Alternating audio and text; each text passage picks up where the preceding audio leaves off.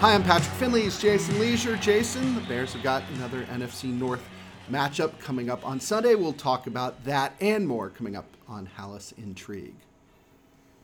Think on your feet for our Fast and Curious 5K, a one-of-a-kind race hosted by WBEZ and the Chicago Sun-Times on Saturday, July 27th at Humboldt Park. More info and early bird registration at wbez.org/events. Jason, don't look now, but the Bears are on a one-game winning streak, and they are bringing that to Soldier Field Sunday, where they will play the Vikings, who somehow might be in worse shape than the Bears are. Is that possible? Yeah, boy, everyone's really excited about the one-game winning streak. Like, the entire conversation around the Bears seems to have changed with one win over the Commanders. And it's just such an easy leap, it seems, from winning the first game of the season and ending a 14-game losing streak to, maybe there's a playoff run in this team. We'll see. The fact is... That leap is not coming from you and I, let the record show. The fact is there is an opportunity right now for them. Right. This week against Minnesota at home, next week at home against the Raiders. That's an opportunity. Those are beatable teams. Now, just because it's an opportunity doesn't mean that the Bears will take it. So let's look just at Minnesota as an opportunity. It is a home game in which Minnesota doesn't have their best player, Justin Jefferson. Mm-hmm. So that immediately kind of lowers the anxiety for a Bears defense that has a lot of problems. And, Pat, on the other side, if you're looking for a great opportunity for Justin Fields, this pass defense is atrocious. And I would start with the simplest possible stat for their pass defense is that Minnesota is allowing 76% completions. That's unreal. That's incredible. That would be a record. That means that they are allowing people to throw and catch at an extremely high rate. Do with that what you will if you're Justin Fields. I think it's a great opportunity for him and for the offense and for the Bears, of course. That doesn't mean that they will take advantage of that opportunity. No, it doesn't. I mean, you look at the Vikings, they're 30th in passer rating allowed at 110.8. 110 is pretty great. 110, essentially, they look like the Bears defense has looked. Yeah, so that's average. So that's like... That's not average. No, I mean, 110 no, that's their average. Right, that's Minnesota's average for the season. Right. So basically, you line up at quarterback against the Vikings, you're going to look like Patrick Mahomes. They played last week. That's pretty much what it will be. That's what they are turning opposing quarterbacks into every week. Yeah, I will counterpunch a little bit here. They lost by 7 to the Chiefs on Sunday. They had the ball with a chance to tie the game. The Bears lost to the Chiefs 3 weeks ago by 100. And Jefferson got hurt, I think early in the fourth quarter, so they had to finish without him. There's some stats that make the Vikings look really bad, but boy, if you want to play a common opponent game, they looked to be on the Chiefs' level for most of the game the other day, and the Bears certainly did not do that. Yeah, everybody can do that for a day. I mean, although the Bears haven't. Yeah. I mean, it sounds real easy when it's somebody else's team. Yeah. I don't think it means that those teams are that close to each other. I see the Vikings with a lot of their usual problems where they are just kind of good-ish at quarterback. They have They have major concerns on defense, especially in the passing game. They are missing the one guy that can change everything for them in Justin Jefferson. John Hoke, the Bears secondary coach, was talking today about Justin Jefferson being out and saying, whoa, don't get too excited. They'll have other guys. Yeah, technically, but they don't have another Justin Jefferson. The rest of the league practically doesn't have another Justin Jefferson. And on top of that, the only team the Vikings have beaten is the Panthers. Sure, which is the worst team in football. The only winless team. I'd ask you this. If you had to make a list of the 5 best players in the NFL who don't play quarterback, it is, on that list. Just game-changing guys. Whatever order you want to make it, it's Micah Parsons, Aaron Donald, Justin Jefferson, Travis Kelce. I love your first 4 on that list. It's a great list. Yeah. Tyreek Hill. Tyreek Hill, maybe. Is he your 5th? Either way, Justin Jefferson, you say he's their star. He'd be anybody's star. He's amazing. I'll push back again, though. Kirk Cousins is good. Kirk Cousins is second in the league in passing. The Bears' passer rating that they've allowed in the 5 games, and I'm taking out the backup quarterback for the Chiefs because he doesn't count, okay? So here's the Bears' passer rating allowed to starting quarterbacks this year, in order. 123.2, 114.5, 127.3, 133.5, and then 99.1 against Sam Howell. Sam Howell looked really good in the second half, but they were throwing a lot because they had to play catch up there. I think the Bears have proven worse quarterbacks have kicked the Bears' butt this year. Yes. And Kirk Cousins is, I think, capable of that, even if it's just T.J. Hawkinson and Jordan Addison and a running back. One of the main tensions for the Bears defense that you would have identified going into the season is great secondary, in my opinion. I think that is a stacked secondary with those three corners and those two safeties. However, no pass rush. Yeah. And how is that going to work out? Is that lack of a pass rush going to prove to give quarterbacks too much time that the secondary just can't hold that long? Or is the secondary going to be able to negate that disadvantage, negate that shortfall that you have of not having a pass rush? Are they that good that they can do it? We actually haven't seen that play out. We don't know really. No, because the guys have not been out there since the opener. Yeah, Kyler Gordon breaks his hand in the opener against the Packers. In week 2, Eddie Jackson hurts his foot. In week 3, Jalen Johnson hurts his hamstring. We have various injuries to Jaquan Brisker throughout the year that limited him a little bit. That's your defensive backfield right there. And we haven't seen them play together, I guess, since the first half of week 1. And I think they're going to obviously be better. I think the question in general with Jalen Johnson, if you want to look at him in his career, the question is how good is he if he doesn't take it? How good is he because he doesn't take the ball away? And he can be a lockdown corner, but if he doesn't get the ball, that goes against the Matt Eberflus definition of good defense, which is go ahead and find the ball. Kyler Gordon, I think, is really, really important to what they do. And John Hoke talked about it. Matt Eberflus has talked about it. And part of the reason it's important to get him back, he might be their best pass rusher. Like that sounds blasphemous. Gordon is a good blitzer. Yeah, Gordon and Brisker sometimes too. Those guys coming off the edge. If the Bears are going to blitz 28% of the time like they did last week, they're going to use those guys a lot. I think if somebody asked me back in August, like, what is something you're seeing in training camp that looks new or different or interesting, it was Kyler Gordon on the blitz. Yeah. That was not something that they did a ton last year, but he did it a lot in training camp and looked really good. He was getting in on those. I want to pivot to something that's kind of in my mind, the opposite of what we're talking about here.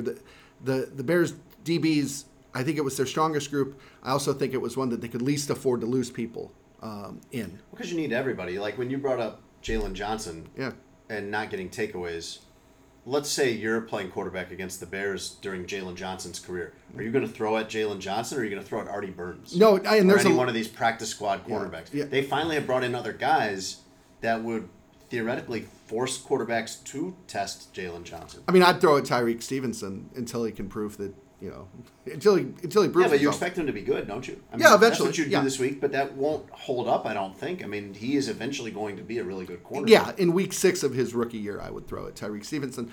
I look at the running back position as kind of the opposite. I think it is a fungible position.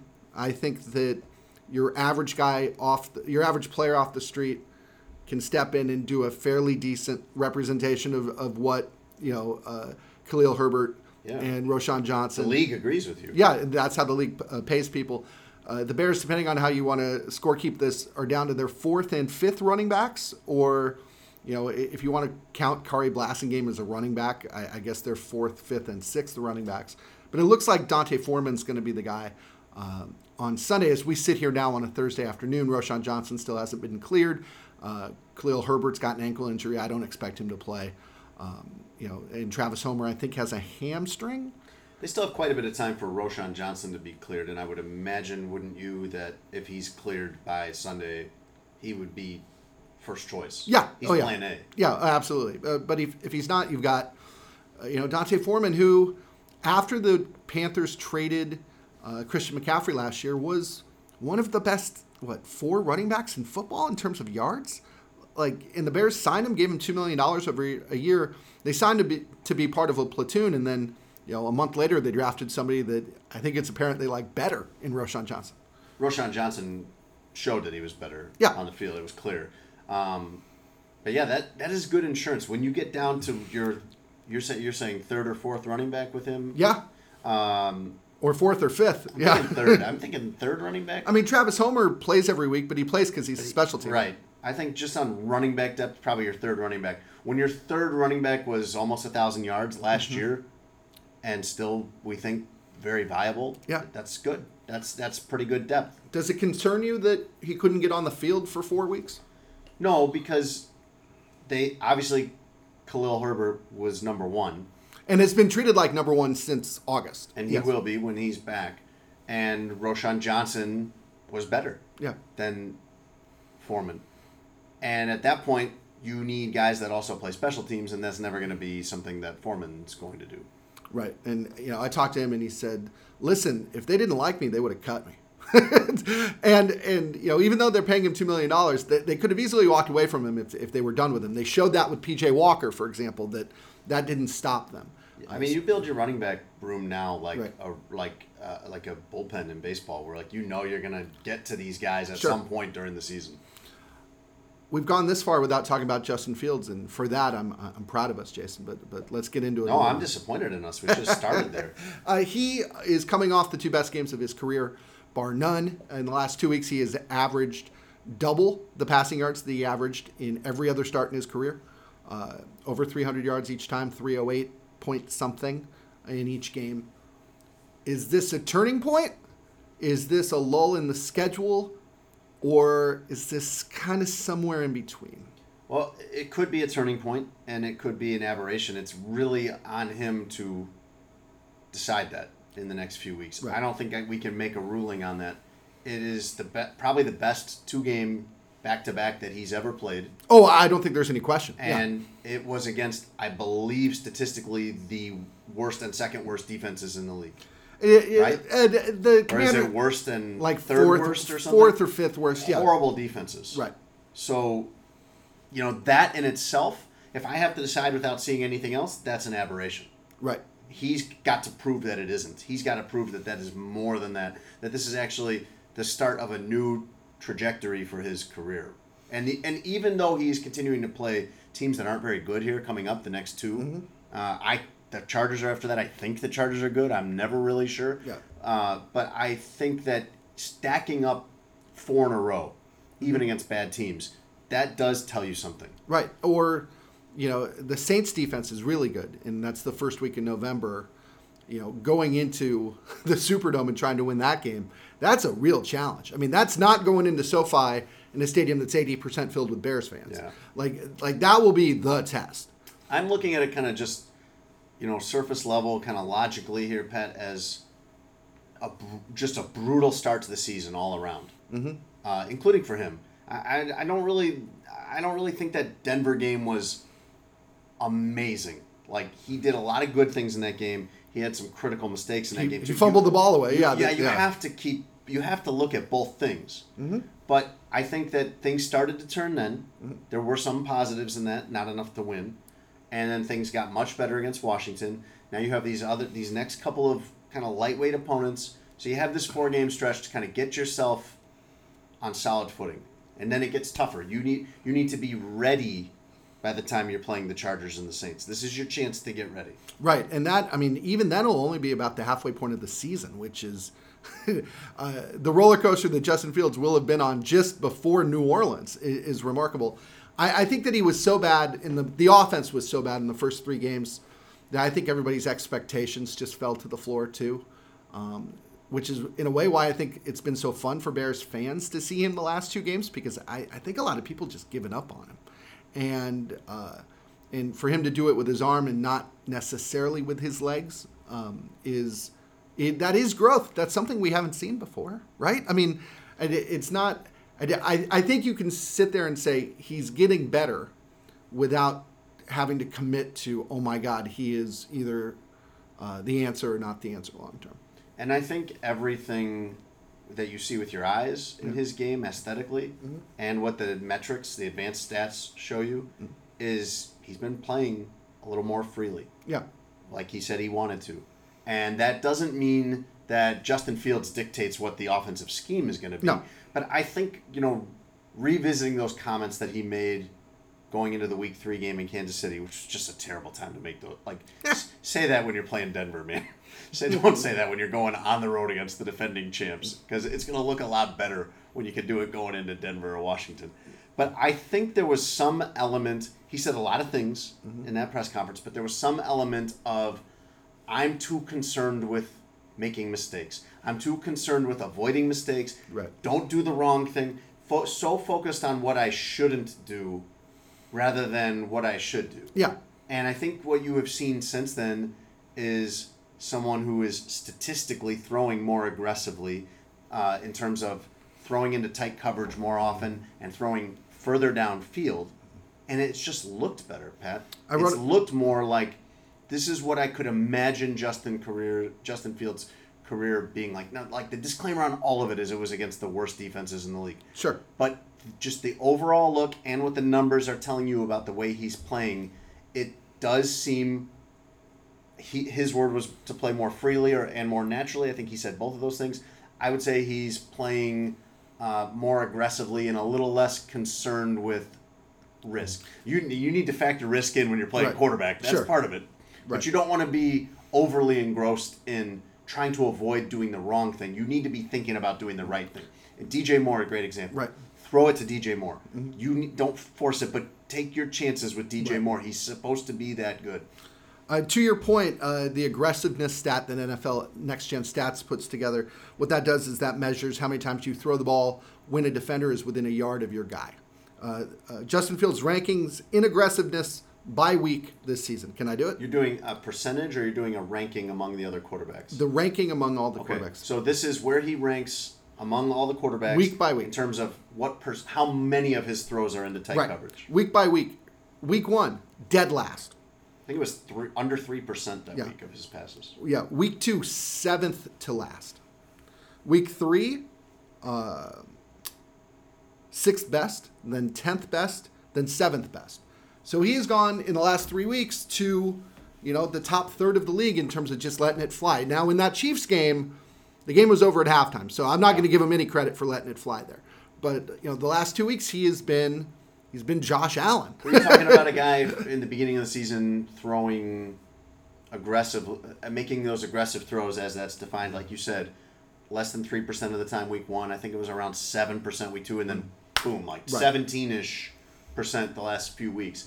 That looks different. Now, Jameis Winston makes a lot of aggressive throws, and you don't want to be Jameis Winston. Sure, right. So there has to be some balance here. But you could see, knowing Justin Fields, having covered Justin Fields for the last 3 years, and having so many different voices in his ear, whether it's DiFilippo or Nagy or Lieser or Getsy or Janocko or Eberflus, you could see all of that becoming so much of a focus on doing everything the way they're saying and don't break this rule, don't break that rule, instead of just playing a little more. Well, and we even talked about this in training camp, that there were times when you'd be watching practice and you'd drop back and you just sit there like under your breath, you go, throw it. Yeah, make a play. Throw the ball. I was disappointed that Luke Getsy kind of was asked, I think I asked him about going back to those comments, did you and Justin kind of figure out a way forward from where helping him play more freely, empower him, embolden him to play a little more freely and not be so worried about mistakes? And Getsy just kind of was like, no, I've always treated him that way. There's nothing new. Yeah. But the result on the field looks new. Yeah, it absolutely does. And maybe Getsy just doesn't want to dip his toes back in that water. Yeah, they would love if that never got brought back up again. Yes. Fields, Getsy, Eberflus, they'd love it if we never brought that up again, yes. I want to touch on DJ Moore real quick before we get to our picks. NFC Offensive Player of the Week. First time that had happened to a Bears receiver since 1999. Jason, what were you doing in 1999? High school. Okay. High school. Okay. Yeah. It was start of my sophomore year of college. Fact is, the Bears haven't had many good receivers. That's the point I'm trying to make. Not usually. Is this a paradigm shifting thing if Moore settles into a top 10 receiver? He's not going to be Justin Jefferson, but if he is rich man's Keenan Allen, something like that, poor man's Devontae Adams. I fully expect him to be. Why is anyone surprised by this? Why is this new to anyone? It's not new to you. You're not surprised by this. No, I think the Bears completing a forward pass is new to everyone. That is a little bit, revolutionary for them. But DJ Moore was a 1,000-yard per season wide receiver in Carolina when they had nobody at quarterback. Right. Justin Fields would dominate the quarterbacks that they had during his run in Carolina. Then he comes here, and Pat, you saw it from the first practice. Right. You saw it from day one. Oh, this guy is like nothing we've seen in the last several years with the Bears. This is their best player, in my opinion. And even if you didn't I don't agree, think it's close. I don't know if you agreed he was their best player, but I you did. certainly Yeah. would have put him in the conversation. Better at his job than anyone else. You saw that May, June, into August, September. Like, there was no doubt that he was that good. The question was whether the Bears would get going on him. DJ Moore is not new. No. DJ Moore is established. He's been doing this for a long time. But the Bears running the league is not surprised by DJ The Bears Moore. running a healthy offense to get him the ball is absolutely new, though. Yeah, but this is something that they wanted to get for Justin Fields. They wanted to get him this weapon because it will make his job easier. Right. And you spent the first 3 weeks of the season being like, why is Justin Fields not using this? Why Right. Fields, Getsy, whoever's at play here, like, why are they not making use of this incredible weapon, the best weapon they have? One thing, too, is the Commanders kept playing single high safety man defense. I think other defenses will probably want to double him a little more. The next step, I think, is finding other answers on the field that are not named DJ Moore. Darnell Mooney's been gone without a catch in 3 games this year, right? Cole Kmet has a hamstring injury. He's been pretty good this season, but your tight end probably shouldn't be your second guy. He should probably be your third guy. Chase Claypool's been amazing. Oh, nope, he's on another team. The Bears need weapons that aren't named DJ Moore in order to really have a healthy offense. Justin Fields was preemptively on us about this a few weeks. Yeah. He said, once we start throwing to DJ, then you guys are going to be like, why aren't you throwing to Mooney? And why aren't you throwing to Chase? And why aren't you throwing to Cole Kmet? Why aren't you throwing to Byron Pringle and N'Keal Harry and all the way down the list? That's not what we're saying. Right. No matter what their defense they're playing, throw the ball to DJ Moore 10 times a game. Sure. Period. That's it. Everything else falls where it may. But that should open up opportunities for Kmet and Mooney to contribute something. I would offer Robert Tonyan, too. I mean, there were 3 guys who caught passes against the Commanders. DJ Moore, Cole Kmet, and Robert Tonyan. You need to double that number at least, don't you? You want to see Mooney. Yeah. Mooney's the guy you want to see. Mooney Right. was a 1,000-yard receiver in 2021. Yeah. Mooney had done nothing but climb since he got here, and then it just hasn't looked right. His last 17 games now, which is the last 2 seasons for him, I think he's at like 600 yards or something like that. That's just not the player you remember. It just hasn't quite seemed smooth Right. with him in this offense, and they've got to figure that out because he definitely could be your number 2 to DJ Moore.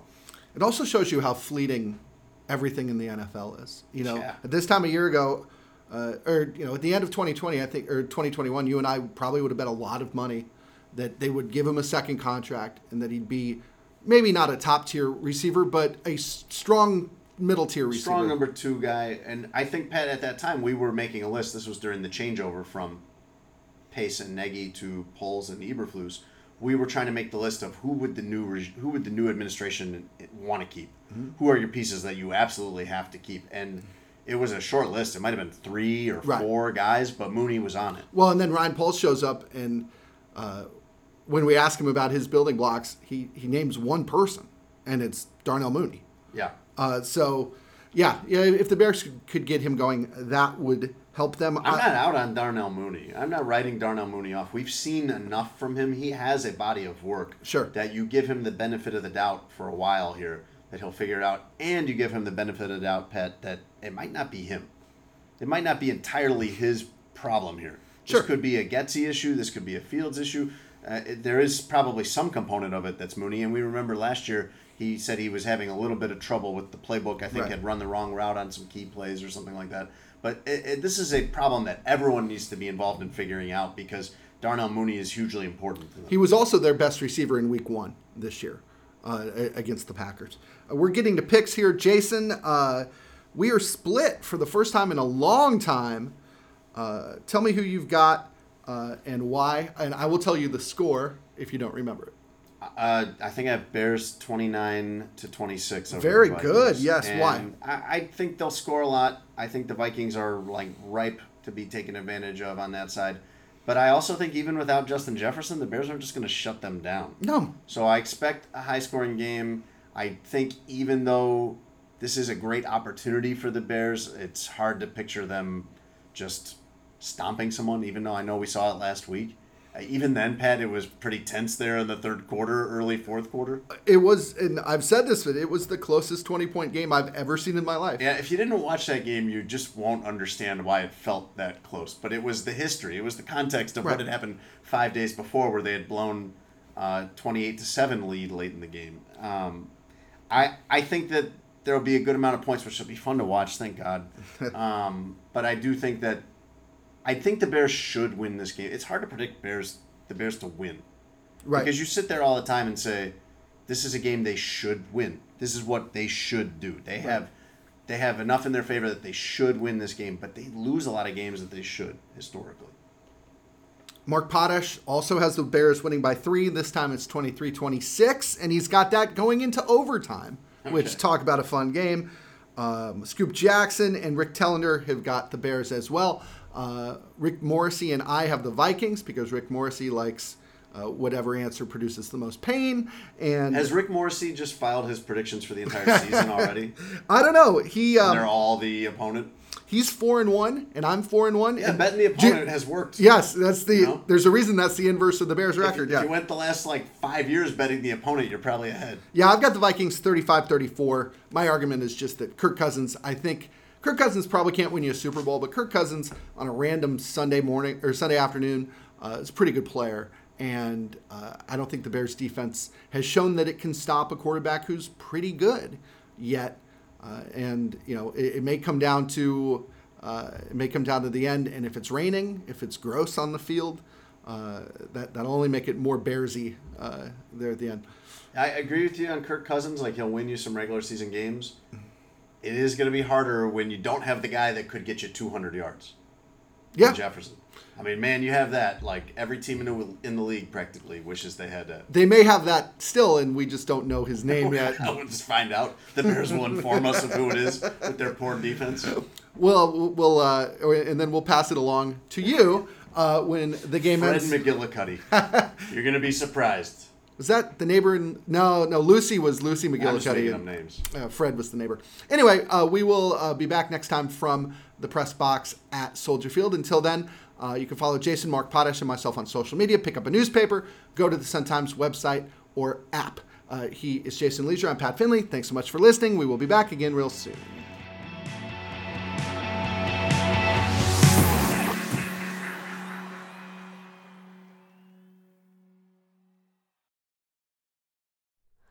Hi, it's Terry Gross, the host of Fresh Air. We bring you in-depth, long-form interviews with actors, directors, musicians, authors, journalists, and more. Listen to our Peabody Award-winning Fresh Air podcast from WHYY and NPR.